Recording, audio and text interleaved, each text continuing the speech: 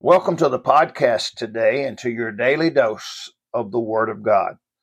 Today's big but in the Bible is found in Matthew 10:28. Jesus said, "And fear not them which kill the body, but are not able to kill the soul, but rather fear him which is able to destroy both soul and body in hell."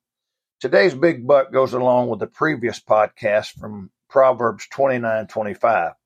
It said, "The fear of man bringeth a snare, but whoso putteth his trust in the Lord shall be safe." The fear of man brings so many snares to us.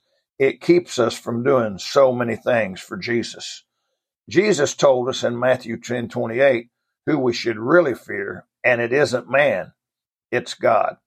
Someone asked Oliver Cromwell why he was such a brave man.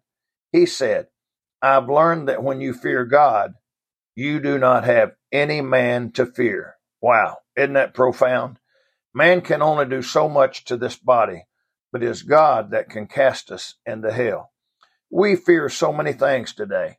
Yet listen to what the Bible says in 2 Timothy 1:7.